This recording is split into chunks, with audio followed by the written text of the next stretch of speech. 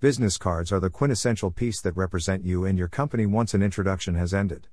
They not only depict your personality, but your company's brand as a whole. Business cards must reflect you and your company harmoniously, while still helping you rise above the noise. Below are some tips to keep in mind when designing your next business card. We offer plenty of business card options complete with various colors, card stocks, glosses and die cuts. Use the tips below, and then give us a call to see how we can help you on your next order.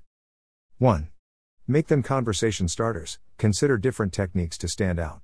Use a unique die cut pattern. Consider a 200 pounds double thick cover. Include a unique image like a Google barcode. 2. Include media links. This is a unique way to keep the conversation alive and display your business on a personal level. Include these links, i.e., Facebook, Twitter, LinkedIn, on the backside of the card, or in place of your fax number. 3. Customize. Going to a big conference and know that you're going to hand out a lot of cards at a niche trade show? Order a small amount of 250 or 500 and include a graphic or tagline that speaks to that audience.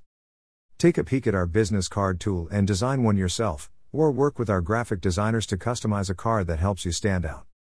Good luck on meeting your next big lead. Download business card template, https://graphicriver.net